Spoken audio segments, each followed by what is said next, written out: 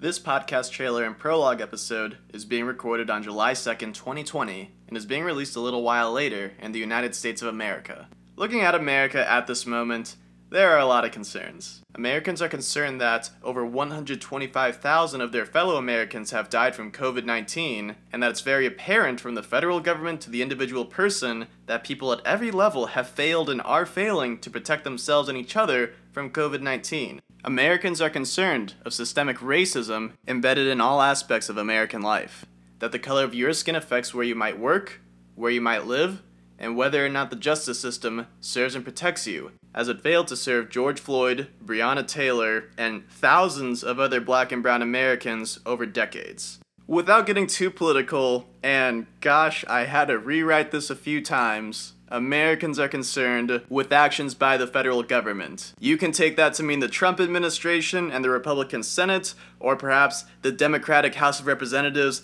and this super liberal Supreme Court all of a sudden. Either way, if you watch the news, be that CNN, MSNBC, Fox, you're probably mad at one side. And gosh, I might say more if I wasn't a public school teacher, but here we are, I guess. And hey, maybe you do think America is doing just fine, and it's a tough time and we will ride this out, but I encourage you to look again. Is America doing enough to prevent the spread of COVID-19? And in 2020, has America solved its problem of systemic racism? And as much as I've just been talking about it, this podcast is not about modern American life or America's Democratic Republic. It's about the Roman Republic and how it died.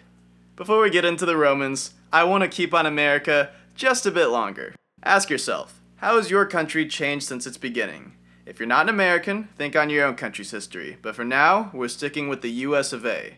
Once 13 original colonies, those colonies gained independence and created a new nation conceived in liberty and dedicated to the proposition that all men are created equal. But over nearly 250 years of American history, my country has changed a lot. America has seen the abolition of slavery and endured a civil war. Americans have battled and killed Native Americans, Mexicans, Spaniards, and more in pursuit of more land, and now America's borders stretch from coast to coast and beyond. America has experienced many social movements, like those to advance the rights of women and people of color, movements which continue today. America has gone from 13 renegade colonies to an influential world leader. Another question to ask: how has America's government changed since its beginning? Perhaps on the surface, not a lot here. America is still led by a president, America still has 3 branches of government that check and balance each other's power, and Americans still democratically vote for leaders they believe will best represent their interests. But would America's founding fathers recognize America today?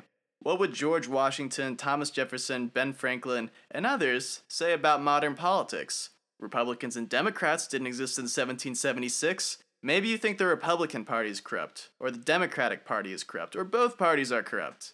Do you believe America's justice system is fair?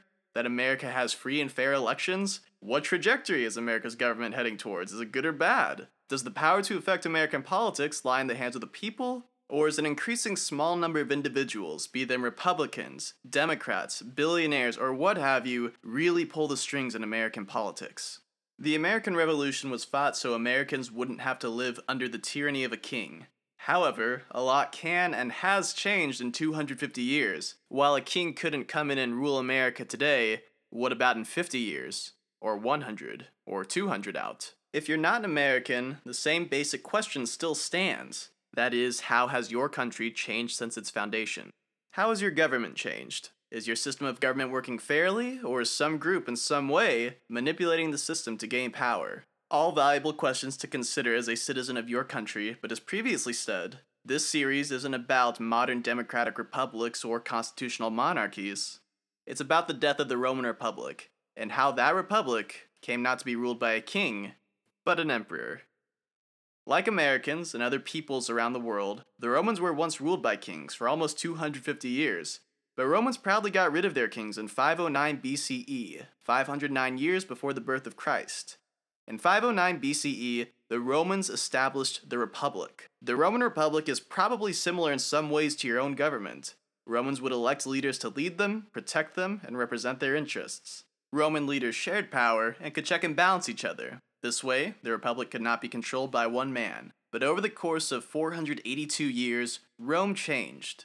Its size changed, its people changed, its government changed, and in 27 BCE, the Republic as we understand it no longer existed. In 27 BCE, Rome's first emperor came into power. It took almost 500 years, but a people who had so hated monarchs were ruled by one once more. But it wasn't by the will of a single person that the Republic died, but the actions, large and small, of generations of Roman politicians, all vying for power. We will examine about 100 turbulent years of Roman history, from 133 BCE to 27 BCE. In this period, Roman politicians, their bitter rivalries, civil wars, and other actions tore their republic apart. In this series, we'll examine the cast of characters who slowly destroyed the republic and how they justified it. Whether you already know everything about this topic or know nothing, I hope that there's something here for everyone. As I say to my students, come for the facts, stay for the fun. At the very least, hopefully you'll find some entertainment in this multi-generational political drama. I'm a fan of George R.R. Martin's A Song of Ice and Fire series, and some seasons of its TV adaptation, Game of Thrones. The power struggle at the end of the Roman Republic is similar to that of Game of Thrones. Roman politicians lusted after women, made and broke alliances to serve their interests, assassinated their enemies, and launched civil wars. Rival politicians and their families would spill each other's blood in pursuit of power and destroy their republic. I would describe this as a PG-13 podcast, not because of swearing or cursing, but mature themes. For one, sex and adultery come up from time to time. An even bigger theme is violence. Violence like war or battle occur in every episode. Sometimes the violence is a lot more personal to people. Suicide occurs at points, and at least one instance of sexual assault will be mentioned. These forms of violence will not be graphically described, but the acts will be noted. If either will occur in an episode, there will be a notice at the start, as that may be an episode you like to skip. This is not a deeply critical analysis of the death of the Republic, but more so an amateur's history. We won't really cover the subtleties of Roman culture, like the social roles like that of women or slaves. These are going to be broad strokes, the major characters and events that brought about the end of the Roman Republic. Rome was a very patriarchal society, so most of the characters we will meet are male. Of course, we will get into a notable exception when we meet the Queen of the Nile. To address those questions at the beginning of this prologue, maybe you're concerned that your democratic society is in jeopardy, tainted by corruption in the system. Or maybe you believe that while your country has some issues, they will be overcome, and that for the most part, your country is just and maintaining its ideals. Only you can decide that for yourself. Before you start drawing too many comparisons between your country and the dying Roman Republic, understand that no government anywhere in the world copied the Roman Republic because, it died. For as many comparisons as you can make between Rome and your own country, there also exists as many and more fundamental differences and 2,000 years of history. The period we will cover is 133 BCE to 27 BCE. However, before our story starts in earnest, our first two episodes will cover Roman history up to 133 BCE. That is, how the Republic was forged in the first place. In these first two episodes, we'll see the good times roll on, yet also know how the Republic was built on a broken foundation.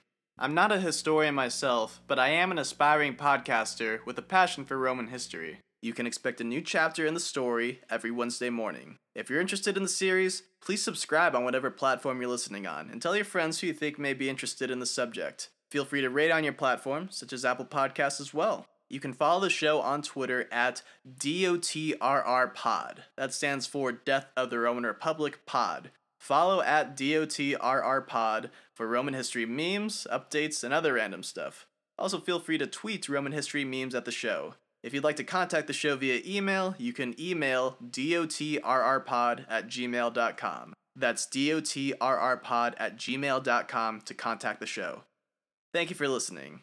All that said, friends, Romans, countrymen, I hope you enjoy the series.